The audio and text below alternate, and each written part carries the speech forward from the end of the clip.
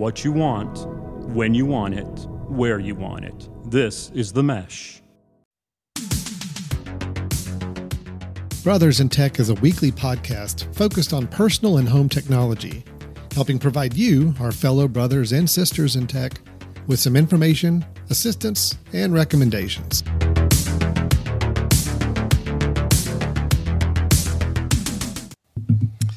Hello, everyone, and welcome to Brothers in Tech here on the Mesh.tv podcast network. My name is Alan Jackson, and to my right, if you're watching on video, or just here on the speaker if you're listening on audio, is my brother in tech, and my real brother, Brian Jackson. Brian, how's it going? You know what? I keep thinking that we'll get smoother with that discussion of being a brother in tech, being a real brother. But no, it never gets old. Never gets old, does it? Really, still super awkward, super weird to phrase. Yes. Well, we're brothers, so therefore it's supposed to be awkward, right? Everything that we do discussion wise is pretty awkward. So I am good, Alan. I'm good. Excited to be here again, and our one time a week that we get to catch up and talk a little tech, which I'm super stoked about this week. And so it's good. You're there in late night, looks like dark outside. Here it's still light, and still got the day to come, but we got the little East Coast, West Coast thing going on. So I'm on East Coast, Brian's on West Coast. So this is really the only time we have to get together and check in, just to do our obligatory. Brian, your family's good. Everybody's good on your end. Family's good. You? Okay. We're doing great. We're doing good. Good. Okay. Sounds good. We got that out of the way. All right. That's good. Let's go ahead and talk some technology now. So this is Brothers in Tech. Yes. The reason we together is we talk technology. We talk home, family, personal technology. We don't get into the corporate, big futuristic technology and trying to predict things in the future. It's none of that. This is about tangible. What do you use on a day-to-day basis, especially when it comes to your home and personal life. That's really what we're here to talk about. And that's what we're here to kind of discuss. Now, normally, Brian, when we get together, we try to have a topic that we go into in a little more detail. Sometimes we have episodes where we give recommendations. But this one's going to be kind of a hybrid, I would think. We're going to talk about a topic, which is productivity. This idea of being productive on your own computer, making sure your little tips and tricks of ways to do that better. But then also it's kind of giving some recommendations. It's things that you and I both use and do to try to be more productive on the computer. So we're going to give some suggestions and recommendations, but it's all going to be on this idea of ways to be more productive. So, right. You were laughing. Yeah. I mean, did I say no, that? I just, no, you did. You were fine. I just, I don't know. I'm thinking, I just wish I wasn't on the computer quite as much as I'm on the computer these days. So if there's a way to be more productive to where I'm not having to do as much, that would just be fantastic. So I'm hoping you're coming strong with your recommendations. I don't know how strong I'm coming with mine and how new they are to people, but I can certainly tell you what the things I want to discuss today are incredibly important to me in my workflow and my work life. Good. So, yep. And so are mine. I know you and I both have kind of one big bucket of kind of ideas that we want to get into each, and then maybe a couple other little productivity tips we can relay. I'll go ahead and say this for everybody listening too. I mean, Brian and I have been pretty honest about the fact that since starting the show that we are both Mac users primarily. We dabble in Windows. We're comfortable with Windows, but Mac is where we live and where we work and play. And so a lot of these suggestions we're going to talk about when it comes to being more productive on your computer are going to skew onto the Mac side for sure. I think we're going to try to tie in some Windows equivalents, or at least explain how you could do some of these same things on Windows as well as we go along. But just fair warning, it's definitely going to skew more Mac on that side. But I hope the ideas are still valid enough for anybody who's not on a Mac. You can still get some ideas of things that you can actually do on your own computer. We may just not give you exactly the steps on how to do it on your platform of choice if it's not a Mac. Is that fair enough? I mean, should we start out with a Windows thing about how to get away from the frozen screen of death or something, or to how to restart your computer. I don't know. Is that wrong? Is that wrong? Let's be fair. Windows has gotten a lot better than it used to. It has. So it's much better. It's not the butt of the joke. I think we Mac users used to have you about. We still like to bring that up. We still like to remind people that it was pretty bad for a while. But Windows is good. Windows, I've always believed, is whatever you kind of either grew up on or got used to using in a work or setting. That's where you go, and there's no right or wrong answer when it comes to Mac or Windows anymore. It's truly what's a better benefit and for you. Now, for me, wow, you are truly being a politician here. Yeah, good. I appreciate that. Both sides, man. Yeah, good man. I'm trying to stave off the hate mail, Brian. I'm trying to make sure we don't get deluged with hate mail. Oh, see, we got to spice it up here, man. Spice it up, right? Because Brian, when we bring out the hot takes, which we do frequently, we bring it. We get just bombarded with emails from people who take offense to things we say. So I'm just trying to be a little more pacifist about this and say, look, you're trying to calm the waters. I hear you. We're all good here. We're all good. We're all good in the place that we choose to be. And we're going to talk more Mac stuff. But hey, if you do you, if you're a Windows person, absolutely love it. Go for it. We are the world. Right. Sorry. Can you feel me reaching to the computer and holding your hands? Oh, I feel it, Alan. I feel it. All right. Well, let's see if we can get an efficiency here. I'm excited. So productivity efficiency. So Brian, just before we even get into this, I mean, what are we talking about when we use the words productivity and efficiency with dealing with computing? I mean, what is it we're really talking about? Okay.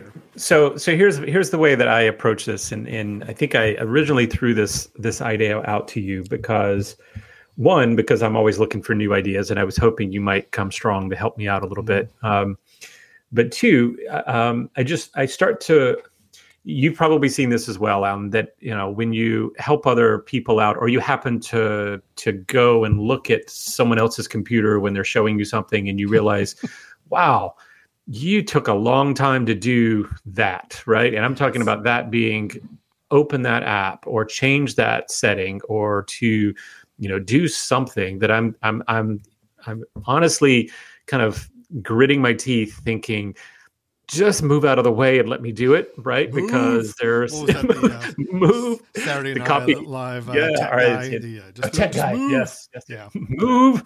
Yeah. No, I mean, there's so many things that and again, I'm by no means saying I am perfect with these things, but I think to myself, wow, I wonder how much time people are spending on repetitive tasks that maybe it's multiple clicks when it only took one click, or maybe it is finding a different way to do that particular thing that does not take as much time. Because for those of you who are like us, and I know there's many of you out there that are on the computer a lot. The computer is your lifeline. This is how you communicate with people. This is how you do your work. If you were to go and add up the time in which you are between tasks and you're just trying to get to a task, maybe it's changed to another window, maybe it's open a new app, maybe it's to save something here, and the number of clicks it took. I'd love to know, I'd love to see a graph of my daily activities and how much of the time was kind of the menial task, the little task in between to get to the real work. And I'm always trying to minimize that. When I find myself doing something repetitively throughout the day and I see I'm doing the same thing over and over and over, I'm always thinking, is there any way that I could trim that down so that I'm not wasting as much time doing that? Yeah. And I know that people love efficiency, right? People love to find a way to save themselves time, save themselves energy. I also know that people get stuck in their ways. And, if there's one way that they do something and they're comfortable with it, a lot of times people don't want to change. But I'm hoping that us maybe going through some of the things that we do, I can learn from you, Alan. Hopefully I, maybe bring something that might be beneficial to you, but that others might see like, oh my gosh, I I get so annoyed by that as well. Maybe there's a way to fix it. Even if we don't show it to you today, maybe just the understanding that there are ways of tweaking your system so that it works for you, right? It works more efficiently for you. So you're not, wasting a lot of in-between time or setup time or click time. I think click time is a really good it is. Title for it, right? There's a lot of clicks that go on that probably don't have to happen. Right? Well, and Brian, I echo everything you just said. Time is, I know, for a lot of people, is our most valuable asset. It is the thing I never feel like I have enough of. I always thought it was my family and my wife and my brother and sister and everything. And I see them all plenty. They're good. Actually, time away from family is like the most valuable thing. They prefer to see less of me sometimes, so I think that's okay. But time's critical, and you do start to think about it, and you do start to think about all the. Okay, you've got a document you've got to type up or put together for something, and if it takes you all these clicks to find the program that you're going to use to open it up, and all these other clicks to figure out where you're going to save it to, and then you got all these other clicks to format it, and you could trim that time down considerably. Yeah. And how could that extra time? People I know at home are probably saying, well, you're just talking like half a second or seconds at a time.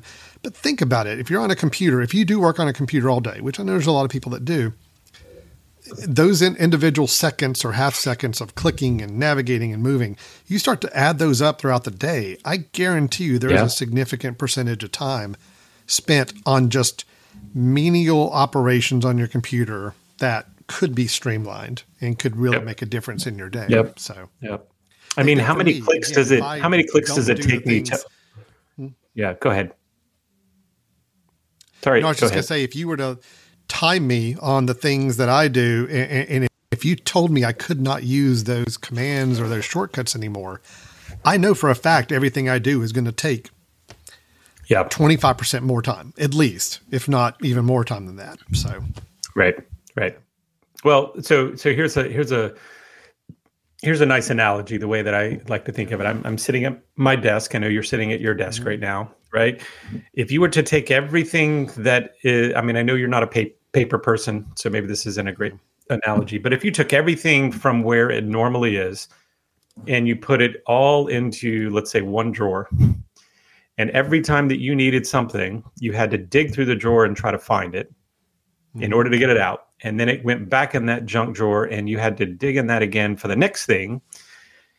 Those little pieces, you go, oh, well, I know everything's there. I know everything's in the junk drawer. That's the way I get to it, right? But there would be so much more efficient ways of getting to that one thing if you knew where it was and you knew how to get to it quickly and you didn't have to take extra steps. And so what I think, at least my approach to this today was, are there tips that I use or things that I try to do that may be beneficial to others to try to eliminate some of those in-between things. And if that means by the end of the day, if I can't leave work early, right, which would be fantastic, right? You get done with your work early and you get to leave. But if I at least at the end of the day had more time to either breathe or time to do other tasks, so I got ahead of things, fantastic, right? Then those little seconds do add up. And also, quite honestly, once you start to realize efficiency, I think if nothing else, it becomes stressful and frustrating to go through steps to do things, right? So finding it, so if nothing else, you just kind of lower that stress of, oh, okay, that was easy to do, and I have to do it 30 times today. Let me make it easy, as opposed to the same, repetitive cycle 30 times. So yeah, I think that's that's kind of our approach here, right? It is. And so I say with that's a pretty good preamble to everything. Let's go ahead and dig into kind of our big buckets. There's like one big topic you and I both have that we kind of feel like is the kind of a big crux of productivity on our computing that we're going to talk about. And then we got some other smaller items to cover as well. So Brian, let's talk about the first one on our plate. It's one I probably feel like is in my top 2 of productivity needs. I think it's your number 1. It is. Let's just talk about Absolutely. it. So what is that? What is that first tip here for us? Yeah. So, and this may sound incredibly obvious to a lot of people who do these, but keyboard shortcuts, all right, keystrokes. Keystrokes to me are one of the most valuable time savers that I have when I'm working on the computer. And so for what, if people aren't as familiar with those or don't tend to get into keystrokes or keyboard shortcuts, what I'm suggesting is my hands when I'm at a computer are on the keyboard in order to type. I'm typically doing typing and that sort of thing. If I don't have to remove my hands from that keyboard in order to make a task happen, rather than remove my hands, go to the mouse. Now, let's just say I'm on a desktop right now where my mouse is separate from, the computer itself. So remove my hands, go over, use a mouse, point to something, drop a menu down, click another menu, do something else. If I could make the touch of keys make that same thing happen, then I am all about doing that. And if there are ways of me setting up keyboard shortcuts for doing a number of things. Now, what let's talk really quickly about the easy and obvious ones, Alan. I mean, for those of you who, if you were on a document and you wanted to copy a paragraph of your document and paste it somewhere else, think about how you do that.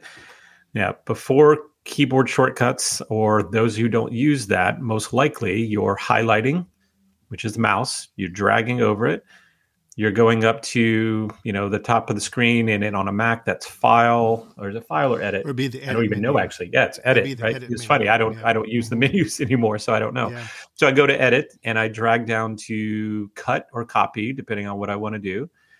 Then I go and put my cursor somewhere else, which means going now, moving my mouse around again, clicking somewhere else, going back up to that menu up top, edit again, and clicking paste, and then dropping it in. For me, Alan, I obviously am using keystrokes to be able to do that. Now, in all fairness, I still have to use the mouse because I have to put my cursor somewhere, assuming that my cursor is not already in the document. I could be just doing down arrow down to get to a particular location. But if I want to quickly go with a mouse, get to a location, or highlight something, highlighting is still a little cleaner sometimes with a lot of text with my mouse. Double clicking, but at that point, the mouse on a word is a really quick way to highlight a word or drag to a phrase. Double click, triple click if you want the full paragraph, and it highlights it. And then I'm going Command C, which is my way of saying copy. And then I'm putting my cursor somewhere else, and I'm saying Command V, holding those two keys down, hold Command, and then click V, and that's to paste and putting it in the new place. Yep. Yeah.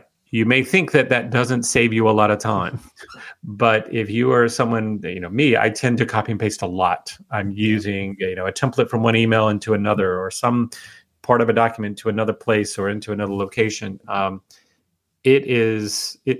again, the reason I know that it saves me time is when I'm sitting with someone else working collaboratively and they don't use keystrokes. Yeah, I find myself kind of just sitting there going, okay, look, can I show you how to do this? Because we could have been in there already, right? We could have copied and pasted already. So, Brian, how about you? Copy and paste, I'm assuming is a no-brainer for you, right? Well, I didn't even know you could do that until you just told me. Yeah.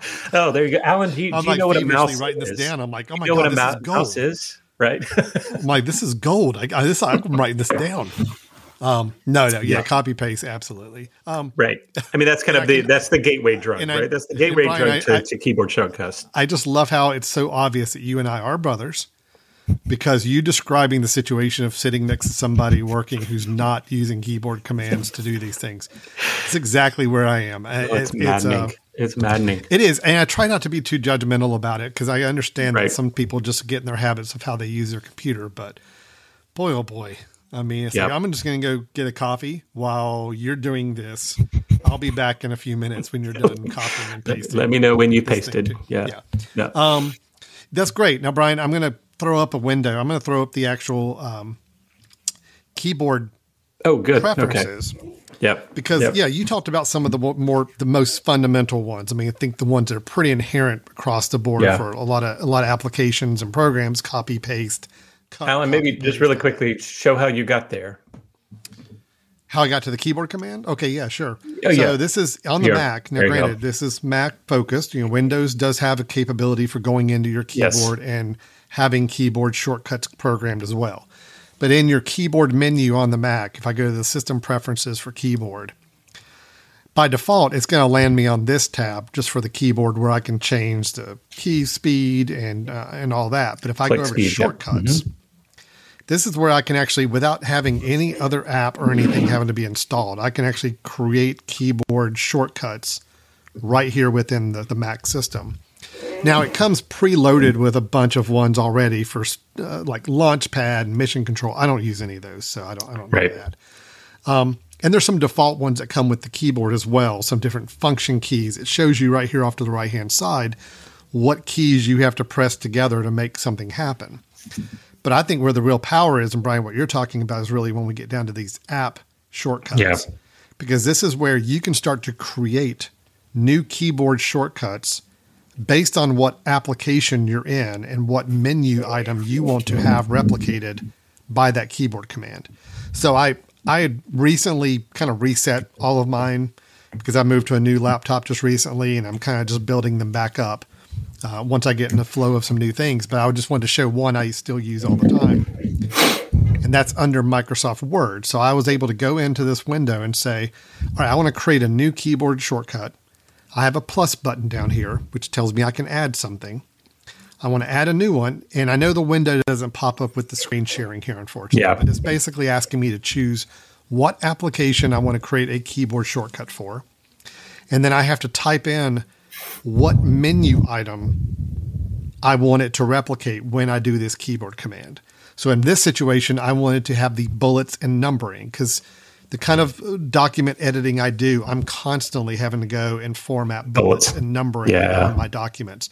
So instead of going up, and that's one that does not have a keyboard command already assigned to it, I wanted to create one for me. So I have it doing the command semicolon. And for me, when I do that, it automatically pops up the bullets and numbering window in my Microsoft Word. So I don't have to go up to the menu and drag down to bullets and numbering and do that. To me, it's so much quicker to just do that keyboard command and I'm out. What's nice is you can build one of these, any number of these for every application you use if you choose to.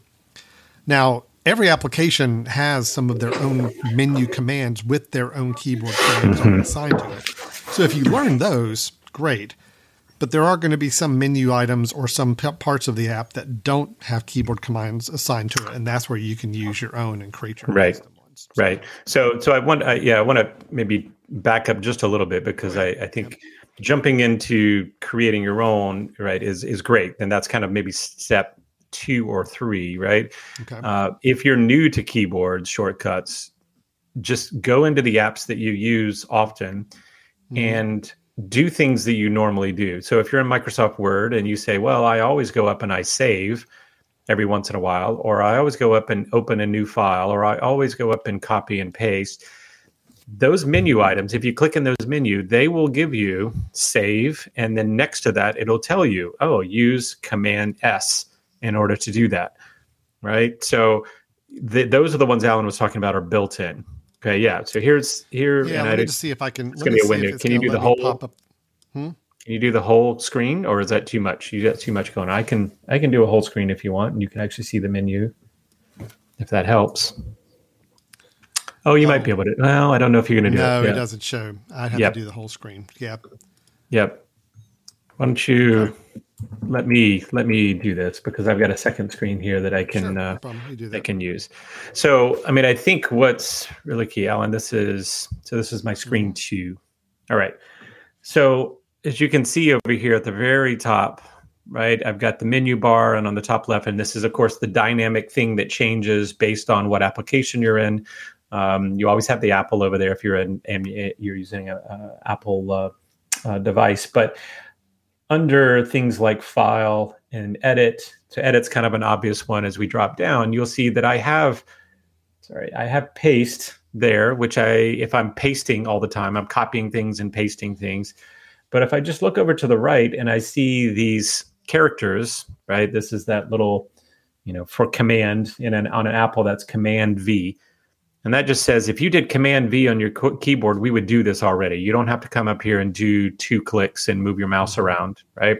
So if I come down here and say, Alan is a decent brother, look at that, not even decent. That is probably the nicest thing I've heard you say. And gosh. No, that's about as good as it gets. So if I said, you know what, decent is probably a little too nice for Alan, right? Mm-hmm. So you'll notice here a couple of things, right? This may be not considered a keyboard shortcut. It's more of a mouse shortcut, because you mentioned, Alan, right? Just double clicking, right? If you're not someone who does that, right? Double click on a word to highlight the word. Triple click, right, is to highlight the whole sentence or paragraph, which is great.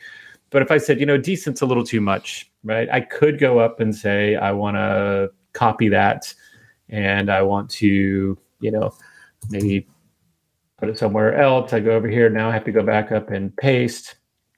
Or I could have just on my keyboard, and X for me is actually cut. I'm going to cut that one as well. And cut means I could probably put it somewhere else if I wanted to, and say decent would be way down here, right? And Alan is a brother. That's actually good enough, right? And I'm just going to leave Alan as a brother. Okay. I mean, it's true. It's true. But the idea is I did have to go to the mouse in order to potentially get to my initial spot. But after that, my hands were on the keyboard the whole time, right? Yeah. I mean, I double clicked on the word, and then I cut with the Command X. And then I actually did a click down on the arrows to get to a different spot, and Command V to paste, and pasting it in.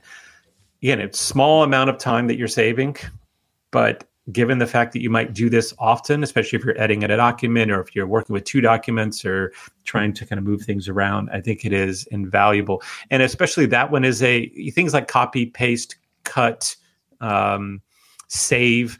Those are universal, right? I mean, every application that you're in, if you want to copy something and you want to paste it somewhere else, that will work as long as you're able to highlight that particular thing. Yeah. And paste it in elsewhere. So I think knowing the standards, right, and knowing what it is that you do all the time and the little steps that you have to do, and then finding out, oh, wait a minute, there's actually a keyboard shortcut for that. So I don't have to, continue to click through those things, and, train yourself. Then when you have other steps, this is where I would go back to you. If you have other things, like, as you said, there is nothing up here for me, see, bullets and numbering. Yeah, there is no keyboard shortcut there for bullet and numbering. So that's where Alan said, I use that all the time. So you were having to go up to do that from either this spot or maybe there's a button bar, right? There's a button on the ribbon bar that you could also go to and do it, but you'd still have to do some extra clicks to go in and really get the level of detail I want for it. So with Alan, he knows he's typing away and he's ready to go the next return, and he wants a bullet here rather than having to go over, move his mouse around, drag down, say insert, all that sort of stuff. He's got a keyboard shortcut now that he made for this particular application that now is, there you go. Mm-hmm. So now he's got that in there, which means if he clicks that command semicolon and he kind of practices that for himself, it's quickly going to pull that up and allow him to do. So it saved him a couple of clicks, which I think is helpful time, especially if you're doing it a lot. Save and all that stuff. It's universal. Learn the big universal one. Well, kind of the universal ones I think we can all pretty much agree on. Cut, copy, and paste. Okay, those 3 are pretty much any application. Command V is cut. Command copy. Command V is paste. Command X is cut. Command C is copy. Command V C is copy. V is paste. Right. Yep. Mm-hmm. Yep. Command S is pretty universal also for saving. If you want to save the document you're working on, Command S will always save it. And when I say command, on the Windows, it's control. The control key is kind of the Windows equivalent for this. But the same, I think it's all the same commands. It's just Control V, Control S, and all that. Yes. The only other couple ones I'd say, quit is Command Q. So quitting an application. And the last one I think is pretty universal is select all, which is Command A. So Brian, you just showed how to quickly select a word, a sentence, or a paragraph. But if you've got an entire document, an entire essay you want to copy, you go to Command A, and that will highlight the entire document, and then you can do your Command C or Command X to cut or copy. Either way. Yeah, Alan, do you mind switching back over to mine real quick? Sure. Mm-hmm. Okay, so the reason that I brought up keyboard shortcuts for me as being a big time saver is I was just looking here at a keyboard. This is my just quick look at a keyboard for everybody. I use Command Q, Command W, Command A, Command S, Command Z, Command X, Command C, Command V, Command B, Command N, Command M, Command P, Command I, Command O, Command U. I pretty much use almost every letter with a command to do something. And I do that, I'd say, multiple times a day, each one of those. Mm-hmm. Okay, so for example, Command P, print, right? I'm going to print. It's going to bring up print screen. Command O, I'm going to open. Command I, I'm going to italics, whatever I'm highlighting. Command U, I'm going to underline. Command B, I'm going to bold. Command N, I'm going to edit a new document. Command M, I'm going to minimize that document. So all of those things are built in. Those are not, I didn't have to make any of those, right? Those are things that are already built into a Mac, at least, on these computers. And I'm pretty sure every one of those, except for, let's see, there was one that was probably different. Minimize. I don't think Control M is a minimize on Windows. And minimize, by the way, is, if you want to take the window that you're on and put it down in your tray, put it aside, but don't close it, right? Don't quit the application, don't close it, don't close the window, but you want to get it to the side and tuck it away. I minimize it. So those are things that I use every day. I use every one of those every day. And, if you can learn some of those, put it this way, if you heard any of those things like open, print, underline, bold, italics, new, paste, by the way, Command Z and Command Y. I forgot about Command Y. Command Z and Command Y. I do Command Z, which is to undo. And then Command Y to redo. I use those all the time. Yeah, right? True. I use those all the time. Yeah. And really, the only things that I don't use, and maybe you do, Alan, is there a Command E? I don't use Command E. I don't use Command E. I don't use Command R. I don't use Command D. Yeah. Although I would say Command D, I've actually told to be a send my document, I think, or send my mail or something. So I'll use it in a different one. Oh, Command F, it's find. Find, yeah. Right? Command G and H, I don't think G, I don't use. H, I do. So the idea is these are things that I've just learned that are there.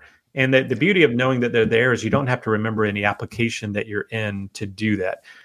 It's like I get into an application and I want to bold something. I know how to bold it. The system is going to remember, it's going to know how to bold something. So, and this is good. These are all universal commands. I will tell you that there are some apps out there that decide they want to play a little different. Adobe, unfortunately, can be a little bad for that on some of their apps. You have to either go into the preferences and say whether you want some of the more typical commands to still register the same way as they would in other apps or not. So you just be mindful. You may have to kind of experiment. For the most part, the ones Brian is mentioning are going to be fairly universal, but there may be that app or two that has its own keyboard shortcuts, and you just need to spend a little time going up in the menus and seeing what are the shortcuts, if they're any different for that particular application.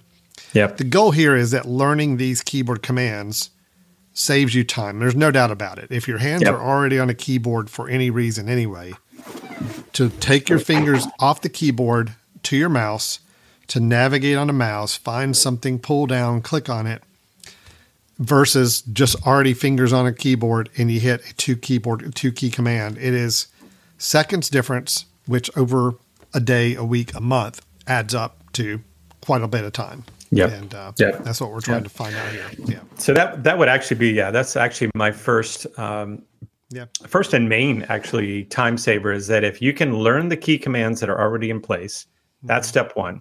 And if you find out that that's a comfortable way for you to work, then start paying attention. I would say pay attention for a week or so of all the things that you do that can't be done right now under keystrokes, and think about if there are ways that you could create a keystroke to be able to do that. And that's where Alan brought up earlier. You can go and create some of your keystrokes and make a new one and say, you know what, let me just do an example for you. If I am always highlighting something, right? And I have to highlight all the time. And I'm always having to get up there and really quickly kind of look to highlight and everything.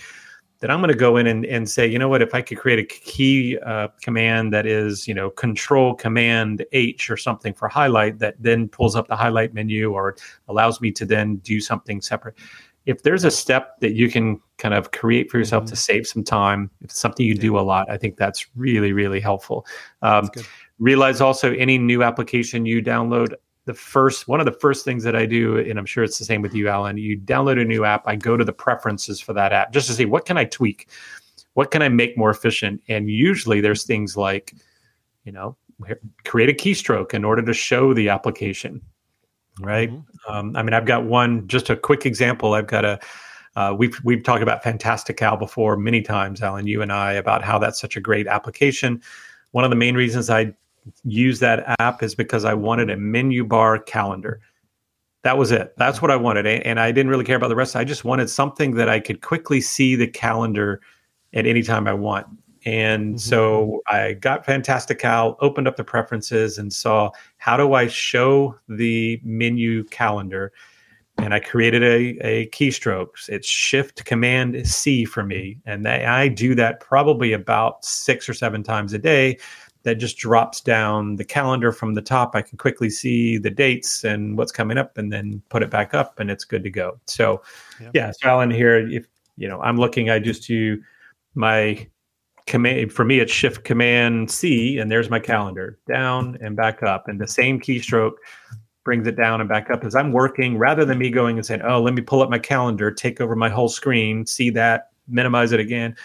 I have a keystroke. And a lot of menu bar apps, I think, look for keystrokes. And if they do that, it saves you time. So I'll kind of pause there on keystrokes, but I strongly advise, if you don't use them and you are someone at the computer all day, please, do yourself a favor and look to see what you can do to minimize that time.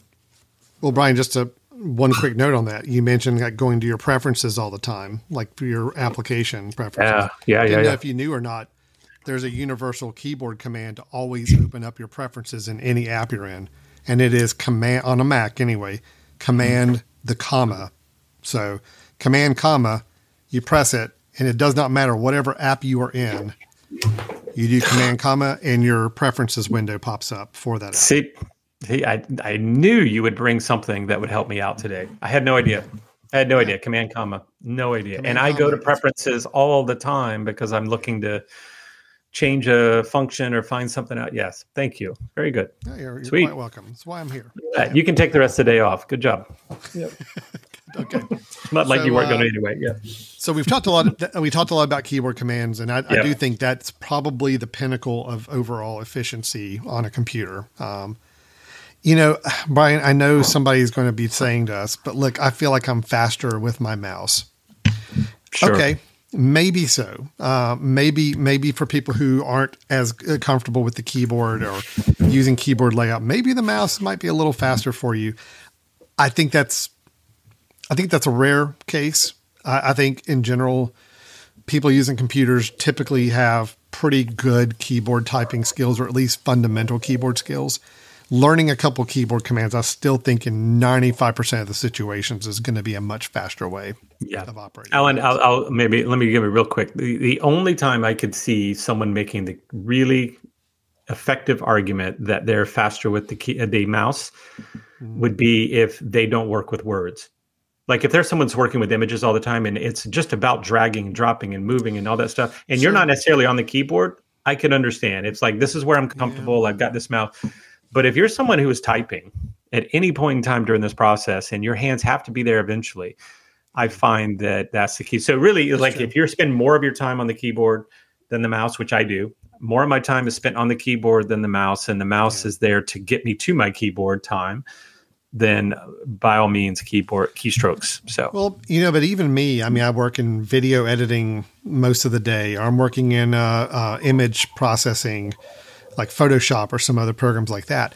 Yes, mouse am still important because to do more artistic and drawing and shape work, you need the mouse. But I'm still, my other hand is over here still doing keyboard commands because I'm still copying and pasting, and I'm still selecting items, and I'm still doing a lot of those same things. So yeah, you're right. I mean, there are some uses and programs that rely more on mouse, but I think you're still benefiting yourself productivity wise if you learn the basic keyboard commands that you use all the time. Agreed. Brian, I know we said we were going to talk about all this without mentioning or feeling the need to go to like a third-party app or some other app you got installed. I just want to give one quick mention just because we're on this keyboard commands before we move away from it. What we've talked about that you can do with keyboard commands, you can replicate any menu option that's in a program with a keyboard command through what we just showed you on the system preferences, choosing your application, and then typing in whatever that menu option is you want to have controlled by a keyboard command instead. Yep. But there are tools and programs out there that if you decide you really wanted to go full speed with keyboard shortcuts, programs that will let you create your own custom key commands, and it can be anything. It could be typing the word cake, C-A-K-E, followed by something, whatever it may be. And you can have it create or perform a very automated task from just that keyboard command. Let's say if you're writing an email to somebody and you always have a standard response you use on certain things. There's tools and apps that you could actually get for Mac or Windows that will allow you to create a keyboard command that you designate. And then when you type that in, it automatically knows always paste in these 3 paragraphs of text that into your wherever you are. Little things like that. You could really go pretty far with keyboard commands if you really wanted to automate your life even further with just simple commands on the keyboard to do that. That does require an additional app, something you have to purchase and all that. So we won't go too much deeper into that, but just know what we've described here is kind of a general usage of keyboard commands built into your computer, but there are ways to go much further with it if you get into that frame of mind. So, Alan, so real quick, is it when I receive the every year, happy birthday, Brian email? I'm sorry. No. I'm sorry. When I receive the, sorry, I missed your birthday. Happy late birthday. That's probably a keyboard command for you, right? No, it's not even that. I actually schedule that. I schedule all those. Like that's an automator.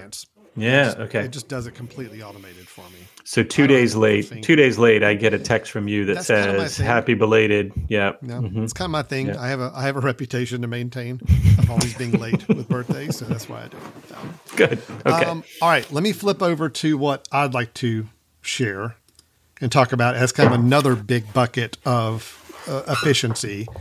And again, for people who are really into being efficient on their computers, this is not going to be anything new. Just like Brian said with keyboard shortcuts, you may already be doing this, but for anybody who's not, this is the biggest thing I'm going to try to advocate here. So let me see if I can show this properly on my screen over here. On a Mac and on a Windows, you have a search function. Okay, on the Mac, and I know my cursor is really small here, but you have a magnifying glass up in the corner, typically, which is your spotlight. That is your search. On Windows, it's in your taskbar. There is a search function inside there. Typically, along the bottom, there's a place where you can go in and click and start typing a search for something. Now, yes, if you wanted to search for something on your computer, you could take your mouse, go up to the magnifying glass, and then think about what you want to search for. Like typically people, when they're searching for, are thinking about a document or maybe a photo or something that they're looking for. Okay. I'm going to focus right now on the Mac and just say, because I know Windows will do a lot of the same things on this taskbar. But first and foremost, talking about keyboard commands in relation to searching, I use this Spotlight search nonstop throughout the day. I actually use this search instead of going and opening up my hard drive and looking into folders and navigating into things. I use the search almost exclusively for my finding things and navigating to things on my computer. The first thing I do is I don't ever go up and touch click the magnifying glass. On a Mac, it's Command Space. Command Space, you click those are the two keys right next to each other on the keyboard. You click those two, no matter where you are on your operating system, on your Mac, and the Spotlight search pops up. Okay, so that's one little quick thing that saves you a couple seconds there just doing that. But I don't think people realize what all you can do from these search functions. It's not just purely search for a document, okay? If I want to open up a particular program, let's say I want to open up Photoshop, okay? I know I've got Photoshop on my computer. I know it's installed on there. I may have an icon for it down in my dock at the bottom or on my start bar. I definitely have it if I go open up my hard drive and then go to my applications folder. I'll see it there. There's a lot of ways to get to it. The most efficient way to open up an application, in my opinion, is going to that Spotlight search. And on a Mac, it's Command Space.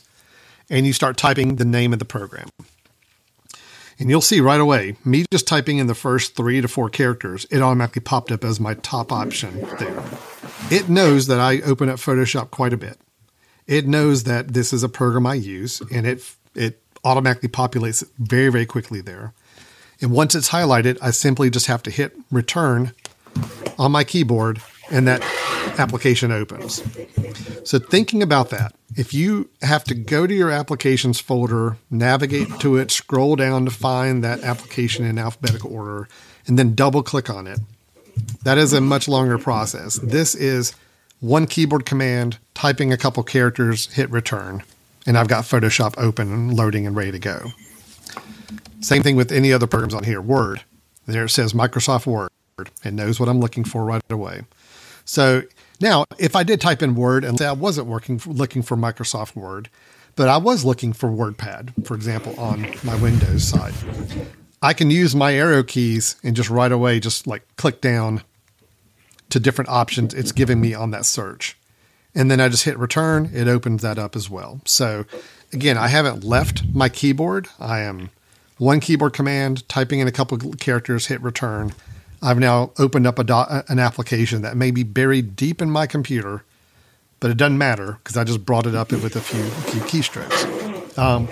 Nice. Of course, I can still do this with documents. So if there was a proposal I did, sure enough, if there's proposals, I type the word proposal. It shows me some of my more recent ones that have proposal in the title. But here's where things get, and that's how most people don't type porn. Don't type porn. You're being recorded, so don't type porn. Okay. I had to kind of stop myself. Be careful. Be careful. Typing in some characters I was getting ready to type in, I had to remind myself, wait a minute, this could. Yeah. Whoa. No. Okay. The thing I want to show you, though, is what else you can do from this Spotlight search that I don't think a lot of people realize they can do. So there's the search I could do, just like I said, of documents, anything else on that end. Did you know you could actually do quick math calculations within the Spotlight search? I did not. Show me. 3 times 4 equals 12. That did it right away. And I can actually get kind of complicated with it too. I've done some pretty complicated calculations. You know, if you don't want to have to go find your calculator app on your computer, you don't want to have to go open up a spreadsheet just to do a calculation. You just need something quick. You want to know it's right there.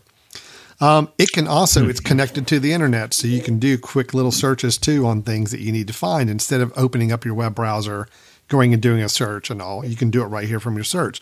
If I say weather, Hickory, North Carolina, right there, I see my forecast. I see my high and my low without having to do anything else. Okay. So I find myself using this search bar as I need something quick. I need to know something. I want to look up something without having to open up anything else. Okay. Because I don't even open this up now. I just wanted to see, I see the high 77. Cool. That's what I wanted to know. And I'm done. And then I can close it back off. If I wanted to do a web search, let's say if I was searching for what's a good web search category. If I wanted to look up what's going on in Ukraine, okay, there's web searches right there showing Ukraine news, Ukraine war map. I can click any of those in return. It will open up my web browser and already have performed a search for that word. So, but I also see other websites that's suggesting down here for me as well. It's like, hey, you may be interested in this site or this site or this one. It's things I would do if I went into Google on my web browser to do. But again, I've done it without having to open up that browser, without having to go into anything separate. I just think this thing is really incredibly powerful. And again, I open up all my applications with this. I open up, I do Google searches or searches from here, staying here first. I check weather from here. I think it does sports scores as well if I wanted to pull up a sports score. Saves me a lot of time from having to go and, again, opening up a browser, opening up another app, and trying to do a search for it there. So I know the Windows taskbar does a lot of the same functionality, but the Spotlight search is really powerful. And I've done all of this without leaving my keyboard, without having to touch the mouse. It's all quickly, and I got all the information I need. So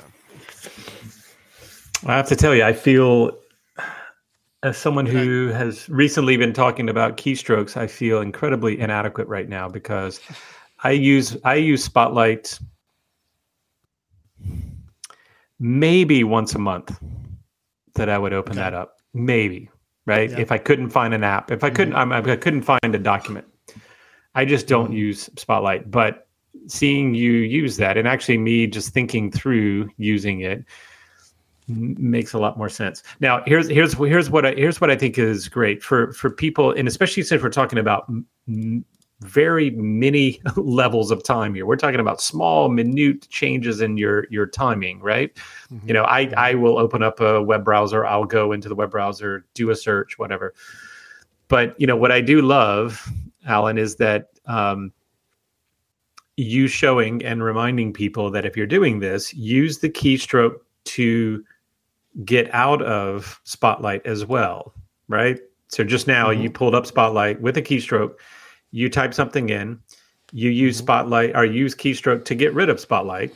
Okay. But what I also and one of the things I didn't like about Spotlight originally, and I don't know if it always did this, and maybe I'm wrong, but I thought it used to be that if I then opened Spotlight back up again and it still showed me my last search. Okay. So right there, Alan. So if you keystroke out of Spotlight. No. I'm sorry. Go ahead and type something in. Yeah, type something in and leave it there. Okay. Just type anything in. Not porn. Okay. So now keystroke out of it. Like the Apple. Yeah, and keystroke back in. Okay. So I seem to remember that it was troublesome and that when I opened it back up and it was still there, that I had to potentially even click back in to start typing something new. So that was a problem. But now if you just type, you're automatically typing something new, right? Which for most people, you don't realize that's another time saver, right? In that it's doing a good job of into Spotlight, type something, hide Spotlight by doing the same keystroke, open it back up again, and just start typing, and it automatically goes to something new. Actually, I just hit the delete key. Wait, I don't even think you have to do that. I don't even think you have to do that. Type again? Try it again. No, try it again. Okay. So out, and then go here, back in, and type. Yep. Oh, that's true. Yeah.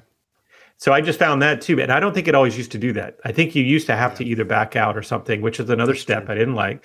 Now it's great. You can see it, but you just start typing and you're something new. Again, that's I'm so used saving to hitting the delete key, keystrokes. but you're right. I can just start typing something new on that. Yeah. Okay. So good. So I added something to the discussion here. That's great. Thank you. Yeah. Couple more quick that's things great. to just tell you. Definition of after. So I can actually see the definitions of words just by highlighting it and reading the definition that it pops up for me without having to go anywhere, open up any other app. Definitions it does. I love the fact that it does conversion of currencies and measurements. So if I say I want to translate $34 in, I'll say pesos. Then it shows me $34 in pesos equals 684 Mexican pesos. Nice. So again, this just becomes that tool where I guarantee you most people, if they were trying to figure that calculation out, were opening up a web browser, going to Google, typing it in, hit Google search, waiting and seeing the responses and hoping the right response came up at the top and then choose that one. No, it's like just hit your Spotlight, hit your taskbar, type that phrase in, and it just does it on the fly and you've got it there. So to me, it's just, this is all about efficiency for me. Yeah. So let me tell you one thing that I just noticed that it doesn't do well, because I'm getting excited about this, because I'm thinking of all the things that I have to pull up a web browser for. You know, if you wanted to find the time in London right now, okay, what would you do? Let's see. I haven't done that in a while, so yeah, time in London. So this is a problem. This is what this ought to be one of the ones that they need to. That needs to be a first line, right? It needs to recognize time. Yeah, I can see that. What is time in London? Yeah, see, it's bringing up the weather in London. That's not right. Yeah, that doesn't make sense, right? I mean, that's one of those. So I think it's continuing to get better. Spotlight's getting better. I've never done. But I keep thinking about what are the things that I need to search, right? What do I need to search? Okay, what time is it in Israel right now? If I'm going to make a call, that sort of stuff. So I think if that continues to get better, which is already a lot better than I remember using it previously, that's fantastic. Yeah, it's really, really good. Again, and if nothing else, if you use that menu, that search button for nothing but opening up your applications that you want to use. Yep. To me, that's still the biggest time saver, because again, I'm thinking to myself, I've got a lot of apps on my computer. If I needed one in particular and I had to go navigate to my hard drive and find the applications folder and then find that application listed in that folder, this is a world of savings of time right here. So Spotlight search is my big thing, and it is getting better. Yeah, I did not use it years ago when it first started kind of rolling out. I didn't find it as very useful. Now I use it all the time for opening up applications. I use it most of the time when I'm looking for a document. The fact that it can search my email archive, if I'm using the Apple Mail program, it'll search email archives, so I could type in words, and if it sees an email in my archive that has those words in it, it'll pop those up as one of my options. I can get to, I'm going to say 90% of what I need to look for on my computer through here. So yeah, that's my my big suggestion there. Can I give another one? Yeah, we got a few minutes here. I got a couple quick ones I want to do as well, too. Okay, good. Yeah, so because you just mentioned that you advise people, if you use it for nothing other than finding your application that you want to open, right, that it's a great tool. Mm-hmm. Alan, could you share share my screen again? Yeah. Okay, so here's the other thing that I guess I didn't realize that other people weren't doing as much, for me, it's just it's the way I operate in terms of finding things. So everybody knows that the dock. You've got the dock at the bottom for a Mac person, right? Alan, how do you, if you wanted right now, if I didn't give you Spotlight, because it sounds like you use Spotlight to do this. Mm-hmm. If I said, open up the calendar or the calculator app. Mm-hmm. How would you go about doing it if you didn't have Spotlight on your computer? On my computer, if I did not have Spotlight, did not use my Spotlight search to do it. Yeah. Well, if it's in my dock, I would click on the dock. Sure. If it's not in my dock, I have to find the most efficient way to get to my hard drive applications folder and find it in there. So like maybe a Finder window, right? And from Finder window, you go to applications and you look for, there we go, right? Yep. So for me, that was happening a lot, right? I was looking for applications. I was looking for documents. I was looking for downloads, things that I downloaded. Yeah. So here's what I do. And Alan, I don't know if you do this or not, but down in my dock, I actually dropped those folders. Yep. So for me, applications is here in my dock, and I click on it, and there's where all my applications are. This is the first thing that I do. If I'm looking for an application, I click down. And all I did, for those that don't know, I'm in a Finder. any folder that I see that I think I access a lot. So let's say that right now I access pictures a lot. I'm just going to drag pictures down to the right side of my dock. And when it's there, that means that clicking on pictures shows me what's in pictures. And of course, all I have in there is that one folder, right? But for me, downloads is a lot. Like I'll download a lot of things. And if I'm clicking on download, there's where my downloads are. And that's the way that I'm going to access them, right? And just the fact that you can put folders in your dock and they go to the right over there, which means that they are accessible and you can change the way in which they're accessible. I don't know if you noticed, I put my desktop down there, which you may think is kind of crazy, but my desktop is always hidden by other windows. I much prefer to see what's on my desktop here. Either A, or if I double click on it and change it to, or I'm going to change it to, I prefer to list.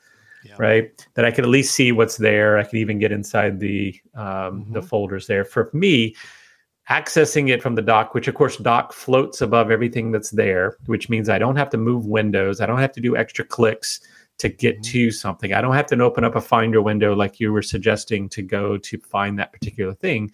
If there are folders that you access all the time, and you like to go into them rather than having to take multiple steps to get to that folder. I mean, that's one of the things I didn't like about Windows, right? Is I having to go down to the start, go to documents, or I'd have to put that documents on the desktop folder, which also means it was hidden all the time. And I had to hide things in order to get to it. Having the ability to put regularly used folders down in either the dock or the, I think on Windows, you can also do that. I think on Windows, right? In the tab, what is it called? The bottom bar. The start bar. The start bar. There you go. Yeah. You can put folders down there as well. Same idea. So you could actually have applications or folders just like the dock does down there. And Brian, that kind of dovetails into what, I was going to give while you're on the dock here idea. Basically what you're talking about is that when we get a new computer or new setup, it comes with a dock down at the bottom of apps that it's already put in there for us. Windows the same way. You have your start bar. It's already got icons of apps that it wants you to or widgets or other things it wants you to have in that start bar. Customizing that dock to fit your needs is really critical, or that start bar. If there are apps down there that you do not use or do not get to often, don't have them down there, because all it does is just kind of distract away from what you're focusing on. You can remove icons from that dock or from a start bar. It does not delete the application. Right. The application is still on your computer. All you're doing is removing a little link shortcut out of that dock. That's it. I know people have asked me all the time, it's like, I don't want to delete that app, so I don't want to get rid of my dock. It's like, no, that does not delete it. That simply is a clickable cutting the shortcut. It's cutting away the shortcut. So for Windows people, that's when you add a shortcut to your desktop or something, and it's got that little arrow. All you're doing is deleting the shortcut, not the app. Right. Good call. Not the app. Right. So, for example, Brian, down in your dock, if I wanted to get rid of the music app, that you've got the little red icon, you can just click and either drag it up, or under options, you can remove it from dock. Either way, you can. So I can remove it up above that. Yep. And also I would say for people, just notice there's some other really cool things here too, right? Open at login means if there's some apps that you always have open, there's another thing, right? If I always open these apps every day because I like to use them in the morning, well, have it open at login. Every time you log into your computer, it's going to open, right? Log in your computer or enter your computer, it opens it right up. That dock actually can become pretty powerful. Now, granted, I don't use the dock for opening apps anymore, but I do have a few apps in the dock down there that are just ones, kind of my mainstays that, and more than anything, I just kind of make sure I know which ones are open at any given time by looking down there. I do a lot more with folders on my dock, just like what you were describing. Folders that I access pretty often, especially the downloads folder, because as downloads, I don't know the name of a lot of the files I download. I just know I downloaded them, but I would not be able to find them in my Spotlight search. So I will use the downloads folder, put it in my dock. That way I can quickly click on it, and it shows me the whole list right there without having to go navigate to it on my computer. No, it's great. So the dock is important. The dock should be your personal shortcut, your own personal bank of shortcuts. Right. Only put apps down there that you won't. Remove ones that you don't need to be down there, and get rid of any of the clutter. but then use those folders as ways to quick access to things that you need to get to without having to navigate through your hard drive to do it. Yep. Yeah. So if there's apps like I have where I like to be able to see how many messages are there without having to open it up, right? That to me is a time saver, right? If I see that there's a message rather than having to go and look to see if someone has responded, if I'm on my computer, or how many tasks I have left, or what the date is on some of these things. Those are great ones to have. I do use the DocAL, and of course I'm thinking about starting to use the Spotlight to do a little bit more, but for sure, I rarely ever just open a Finder window to go and search for applications or whatever. As you can see down here, I have desktop, downloads, applications. Well, now I put photos, which is not, or pictures, but not usually there. And then utilities, right? Those are the things that I put down there that I don't want to have to click multiple things in order to go and find them. Exactly. I just want to open it up and see really quickly what's there. Yeah, so I think that's a time save on a Mac. It's a time save on a Windows to say, what are the shortcuts I need? And, again, I think that's a really key piece that we always say, I'm going to put it on the desktop. Okay, that's great. But if you're working, your desktop is usually covered, which means you now have at least a couple of steps to get to that desktop to see what's there. And by the way, can I just give a PSA, a public service announcement here? Please don't keep every file you own on the desktop. Oh my gosh, Alan! All right, if you want to give me a heart attack, and I will call out. I'm actually going to call out one of my colleagues right now, and she knows who it is. I'm not going to say her name, but I was in her office the other day, and she was kind of showing me something computer, and I saw that she probably had every folder that she owns or every document she owns on her desktop. Meaning, and they were organized really, really well, and she knows how to get there. Right. That's the thing. She knows where those things are. But I'll give a quick plug to say, when you do that, if you don't realize this, that will actually slow your computer down because your desktop is always working, and it is working to show these folders and files. So you may think that, oh, well, that's just a static thing. That's just where they're located. No, it actually will slow your computer down if you have more things on your desktop, as opposed to putting them in folders or putting them in another folder away from the desktop, putting them in a folder down in your dock, right? It's not only that, but it's also just, my God, I mean, the humanity of having to search through, hundreds of things that are on one screen. I almost had to leave her office. I mean, I almost said, I'm sorry, I'm gonna come back later because I need a break to see that. I need a minute. I need a minute. And but anyway, so that's one of those things that just think about. Yes, that's comfortable for you. And I totally get it. I do not want to change anyone's comfort level, but think about why it's comfortable for you. Is it comfortable for you because that's just what you've always done? Or is it really less steps to get there than what you could have created? And if you can create another step to get there even easier without having to remove my windows and move them around in order to see what's there, then by all means, let's figure out a way to do that. Yep. Sorry, that was my quick. Oh my God. I literally almost, I was like, I may need to leave you right now. And I was there to kind of help with some other computer stuff. And there might be somebody near and dear to me, really close. Well, do tell. They're not listening. So do tell, please. I definitely know they're not listening. That may suffer from the same situation. Oh, what is the situation? What can we call it? What can we call it?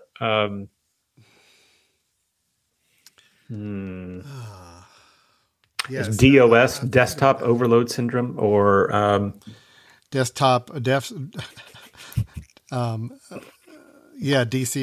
desktop clutter syndrome. There he goes, desktop clutter syndrome. Yep. Or just it's the desktop default. Like I just put everything on the desktop. Okay. Desktop. Okay. I'm sorry. Okay. So I'm going to get on the side here. Now, let me really quick, Alan. Do you use your desktop? What do you use your desktop for? Sorry, I know I'm going to get off the rails here a little bit, but what do you use your desktop for? I do have a few documents on my desktop, and the reason they're there is because they're kind of there are a few documents that are kind of I have to open these documents almost every day to update something or to log something, or maybe it's a key spreadsheet I use for like creating proposals or whatever. It's just things I know that I'm always accessing as a document. So I have those and they're along the side of my desktop. Yeah, they're hidden. Yep. And I can still get to them with my keyboard commands and Spotlight. But I do have a few documents that are kind of my mainstay documents. And I know I want them to be front and center to where when I do have my desktop open, I see them. The other thing that pops up in your desktops, which I hate and I have to change all the time, is screenshots. Yeah. When I make a screenshot, by default, if you make a screenshot of anything on your computer, on a I Mac, do daily, they default to the desktop folder to save, unless you make a change. And you do have to go. There is a way to go in and change where those screenshots get saved by default. So for anybody, it's kind of the last one I want to get into, Brian, because I know we got to wrap this up here in a little bit, but I do want to throw this out there. If we're doing a screenshot, and let me see if I can pull up a good one here for us. I think I've got something I can share. Let me see. No porn. All right, let's go back and share this. So if I'm here and I've got something up on my screen, so this is just a desktop and I've got Microsoft Word open on it. I can go on here and on the Mac, it is to do a screenshot, meaning I want to grab a frame. I want to grab a photo of what's on my desktop. Think about this. If you're needing to show somebody something, you want to send somebody a picture of what you're seeing on a screen, or you want to drop a picture of a website into a presentation. There's a whole lot of ways you could need a picture of your computer. On the Mac, you can go, there's an application called Grab, which I believe is the one that you can use to do screenshots. Is it still called screen? No. Actually, now you just use screenshot. Is it called screenshot now? Yep, there's something called See, screenshot. Mm-hmm. I don't ever go to the app. I don't know. Yeah, it used to be called Grab. Now it's called Screenshot. Okay, but what I've always done, going back to our keyboard commands, it's a Shift Command 3. Yep. And when I do that, I actually hear a little shutter click, and it shows me down in the bottom corner. I don't know if you saw it there for a second. That it did take a screenshot of that window. Okay, now that's great. That's what I wanted. But by default, it's going to save it to my desktop folder. I don't want things to go to my desktop folder. I want to have control over where I change them to. So you actually have some other keyboard commands on screenshots. Shift Command 5, again on a Mac, brings up a window where I don't know if you can see this or not. Yep, you can. Where I can control a portion. It gives me a dotted box, and I can control what portion I want to make a screenshot of. But there's something else important here now. Down here under Options, do you see the Options button down there, Brian? Yep, I do. Under Options, there's now a way where I can say, instead of saving to desktop, I can save to other location. Okay. So if I say, you know what, I want to start making sure these go to some other folder, my projects folder, I can choose that. Now, when I create the screenshot, it's going to save it to that folder, which is what I want it to do in the first. And that saves that preference, Alan, for next time? It does if I'm doing the same type of screen capture going forward. Yep. Yes. Okay. Cool. So that's great. That's really nice, and it's really simple. And again, screenshotting is super easy to do with keyboard commands. Yes, you can open up the screen capture app. Yep. See, again, I don't ever use it. Screenshot app. That's the name of it Yep. now. So I can open that up, and that's fine. But if you learn the keyboard command, you can get your screenshots really quickly. Oh, that's helpful. 3, Shift Command 5 is, I think, to do a marquee where you can choose what you want on your screen to do a screenshot of. So a lot of good options. Shift Command 4, I believe, gives you the cursor so you can drag over different things or something, or actually you can pick something. So yeah, if you do Shift Command 4, there you go. You can actually draw over it. Yeah. And draw capture that rectangle. Yep. Mm-hmm. Yep. A lot of different options. No, that's great. That's great. Screen Capture 5, though, the reason I want to mention that, the Screen Capture 5 is because that's where you have options that come up that you don't have before. And right there, that's super slick. That's where you can choose your different option. That's relatively new, too. It used to not be that way. It used to be you had to go into the terminal and actually learn a command to change the default location of where your screenshots go. But luckily, they've let you now change Yeah. it through a menu option. Still not super intuitive to get to it, but it's better than it was. So, Well, and I have the app itself down in my dock because it's one I use all the time. So Oh, you do? I Okay. drag it down. I drag it down there. I do have I know the keystrokes, but it's Sometimes That's a there's good- so many I mean, keystrokes to that's know a there's fine- a. Look, Yep. Brian, that's a good neophyte way to do it. So that's great. That's good for you. Oh, let's see. So actually, I'm trying to think. Do we? I know we could go on forever about these things, but actually, pretty good. one thing I just want to mention real quick, just because we talked about the desktop, because this is a kind of an important thing for me, and it's something I've actually helped some other people utilize a little bit more effectively. But if you are someone that's on a Mac, and even if you don't pay for iCloud, actually for a long time, I never paid for iCloud, right? iCloud would give you 5 gigabytes for free, right? For those who don't know, that's the storage, that it gives you to be able to keep some things in the cloud and use them across devices. There is an option in iCloud to say, save my desktop and my documents folder to iCloud. Okay. Now, let me just clarify really quick, because I think this is something, for me, this saves me a lot of time, but it also is something that needs some clarification. So, Alan, do you do that, by the way? Do you sync your, okay. So you sync your desktop and your documents to the cloud, which means that if you go on your phone and you click into the Files app and go to desktop, you can see whatever is on your desktop, right? Which is fantastic. It is. Now, realize that if you're someone that's like, well, gosh, I have tons of stuff in my desktop, this is great. Okay, you're going to have to pay if you've got a lot of stuff on your desktop and in your documents folder. Yes. Let me scroll back. I do pay now. I do pay for iCloud, but I pay for it as part of the service. But back before I did, and I had 5 gigabytes, and people are like, oh, I can't save anything because it's only 5 gigabytes. I still use the desktop and documents sync option at that point. But what I did is I stopped saving things in documents. Documents became empty. My desktop became what am I working on right now this week? So anything that I'm going to be working on now, I throw it on the desktop, which means I can open up my phone, it's there. I can open up an iPad, it's there. I could go on a web browser and I can find it. And when I'm ready to get rid of it or to move it somewhere else to more permanent storage, it never goes into documents because documents get saved, right? And is going to use up my iCloud of 5 gigabytes I have. So I created a second version of the documents folder, which was called Stuff, STUFF. And I just threw everything there. Yeah, technical. that did not get synced to iCloud, which means that became my normal documents folder. I put it in my dock. I could get to things, right? But my desktop has still to this day, just as you are, it is my right now, what I'm working on, what I need quick access to, but I need access to it potentially at my phone, my iPad, anywhere else that I'm doing. And then when it's ready to go, I move it off device. I move it to Box. I move it to Drive, one of those. So when people ask me like how much hard drive space I need, I say, well, I personally don't need much because I don't keep a lot on my computer. I keep everything on Drive or Box.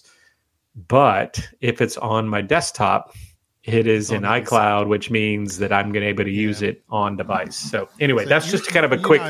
Yeah. We're a little different in that. I used to do the same thing back when I was using the very limited iCloud storage. I did the same exact thing. Desktop was my. Yeah. I mean, you have free, sync, right? It's free. It's always in sync, and then I just create a different folder to put my documents in. I wish there was more granularity to say sync the desktop folder, desktop only, the documents, or even sync movies and other things. I wish I could sync some of the other folders if I chose to. I've splurged, and my whole family is on the iCloud Premier plan. So we actually have 2 terabytes of storage up in iCloud, which that's why I said that. Go ahead and sync everything. Nice. So all of my documents are in my documents folder. And it syncs all of them. I've got like 100 gigabytes of documents in my hard drive, and they are all up in the iCloud, which for me is a blessing because it means if I'm somewhere on my iPad or on my phone, somewhere remotely, and I need to pull up a document on any project I'm working on or any document I need, I know I've got it there available to pull up. But what you described is great if people don't want to pay for that level of storage. Right. It's good. I just wish Apple would give us a few more options on syncing. I instead of totally just, agree. lumping everything in the desktop and documents on. I mean, that was their money grab, unfortunately, to get you to use iCloud, right? To see how cool this was, but then making sure that you got all your documents there. But that syncing feature, Brian, has changed my computing life dramatically. Because I no longer, it used to be, I used to think my Mac is that's where I get my work done. And my phone and my tablet were simply just for being able to check email and web surf. Now it's like, no, I know that anything I work on here is going to, within moments, be synced up and available to me anywhere I am on a phone or tablet. So I really feel like I'm just connected everywhere, which is amazing. So that is a productivity tip, is that if you find yourself where you're having to get access to anything on your computer on a regular basis, on a mobile device or on a tablet, you may want to check into that syncing option and see how much you want to use it and how, if you need to put money into it to get a higher capacity. Because for me, I use it every day. I'm at a meeting with a client and I've just got my iPad and it's like, oh, you want to see the graphic we developed for you. Cool. Let me go into your folder on my documents in the Files app and pull it up, and there it is. And it's just great. So And if you're on a Windows machine, they have similar versions. They have similar things. But even if you're cross-platform, look at something like Dropbox or some of these services that will allow you to at least save to something that you know is immediately going to be available at other devices. Because we are cross-device people now, right? Dropbox, it is no longer one Google Drive device. All have apps that you can put on your Mac or Windows and will allow you to, anything you put in those folders on your computer will automatically get synced to the web version, which means you can now see them on any mobile device. Same idea. I think syncing of documents and having whichever ones you choose to make available is a huge efficiency for a lot of people. I totally agree. I mean, think about, what did we do before, Ellen? If you needed it from somewhere like an iPad and you were like, oh crap, it's on my computer, you had to really know, like, remote desktop in, all these sorts of things. You had to go and make sure you emailed it to yourself and all these different strategies. No, that was a big time suck. And agreed. Yeah, Alan, I think this is something we should do, this type of episode every few months. I agree. Because bits and saving, efficiency, whatever this is called. We've talked for an hour and a half, and I probably have gotten through like a third of what I listed as I could get into. So I think let's do this on an ongoing basis. Because I mean, it's helpful for me. I love hearing the tips you bring up. I hope some of the ones I gave were a little helpful too. And anything to help save time and efficiency, I'm all for. So I think make this hold on. So we've got our bits. Can we have our bytes? BITEs, the efficiencies.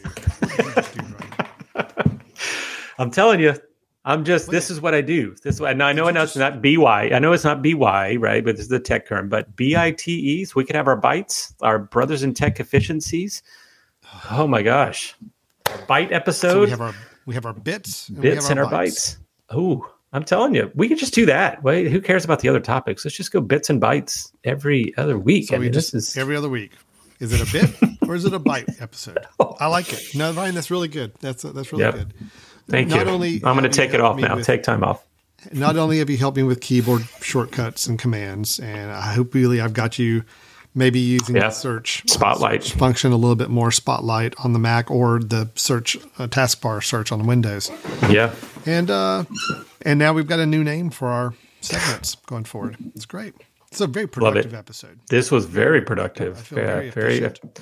I'm not sure we were efficient. It's an hour and 20 some minutes in, but that wasn't efficient, but that was productive. Not efficient, but that's fine. All right. Yeah, good call. Well, Brian, I think this is great. Let's keep it going. We'll schedule another one of these here soon to go through some more productivity tips. I do encourage anybody listening or watching this, you got a little tip or trick, general computing usage. I know there's a lot of apps that will add a lot of productivity tools to your computer. We're really wanting to look at the things that are just inherently in operating a computer, operating system. What are some things that can make it more efficient and productive for you? If you've got your own ideas and stuff, let's hear them. And Brian, where do they go for? Yeah, so send us an email first at info@themesh.tv, info@themesh.tv. You can Send us those. I mean, I'll be totally geeking out, honest with you, that seeing the Spotlight again, which I haven't dealt with in a long time, made me keen. Even that and the, command semicolon. No idea. And command I go to preferences all the I'm sorry, colon. Command comma. Or comma. So I'm learning that one, right? Comma. So preferences. Those are things I would love for other people to tell us. What do you do? What do you do to save yourself time and to make your computer life a little bit more efficient? Because I would love to share those with others. Let's see if we can make our lives a little bit more efficient on the computer. And you can also go to our website, www.brothers-in-tech.com. And you'll see previous episodes as well as hopefully we'll start. I think this would be a great start to some of the blog posts we talked about doing, Alan. Some of these bites need to go out just as little small notes for people and say, check this out. And it's already worked into your vernacular. It's just like super smooth. You just roll the bits and the bytes, man. Bits and bytes. Yeah, that's what we do.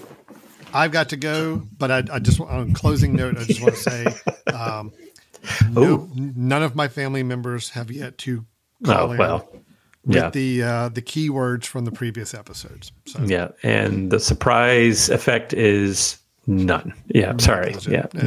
Mm-hmm. So for today's episode, what word should I throw out? Again, this is for my family that I know do not listen to these episodes. And if they do, they certainly don't listen to the end. I'm throwing out a word that I'm waiting for a family member to come back to me and say, like at Thanksgiving. That they actually listened. Yep. Hey, Dad, you know what? You have a great velvet voice. Okay, see, that's the word from last time as we used the word velvet. If they say that, I'm going to embrace them. We're going to hug. It's going to be a very tender moment that they listen to the whole episode. You'd probably make a mimeograph of that particular moment, right? See, because just to save it. Was one of the words too. What is a word from today's episode? Well, I mean, I'm kind of thinking because that you did call out one of your family members, not by name, but I'm thinking maybe the desktop something syndrome. What did we say? Clutter syndrome. So DCP or desktop clutter syndrome. Okay, maybe. So desktop clutter syndrome. That's a little long. Yeah, but or DCP. Okay. DCP would work if they gave you DCP. You would know it, right? So you're saying if they just said DCP, there's no way they're going to say DCP anyway. So yes, exactly. I'll be so happy. Yep. This is not clutter syndrome. Any immediate, I'll even go with extended family member. Sure, it doesn't matter. They're not. If I have a chance of seeing you at a family function or holiday, and you're watching the show to this point, like to now, DCP or DCP.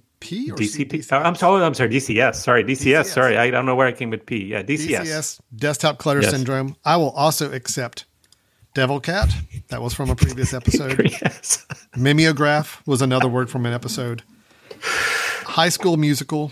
Oh, I forgot about that one. Yeah. And the word velvet. Any of those. Weave them in the conversation. I will know you listen to the end. You will have my eternal gratitude. Yeah, you'll be back. You'll be back on the wheel. Yeah, very nice. Okay, Brian, I gotta go.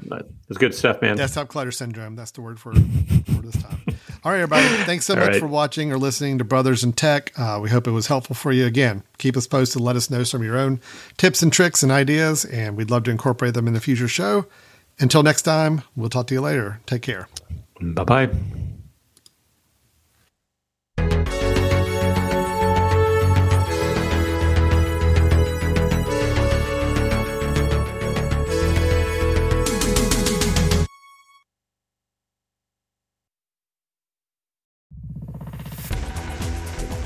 You've been listening to The Mesh, an online media network of shows and programs ranging from business to arts, sports to entertainment, music to community. All programs are available on the website as well as through iTunes and YouTube. Check us out online at themesh.tv. Discover other network shows and give us feedback on what you just heard.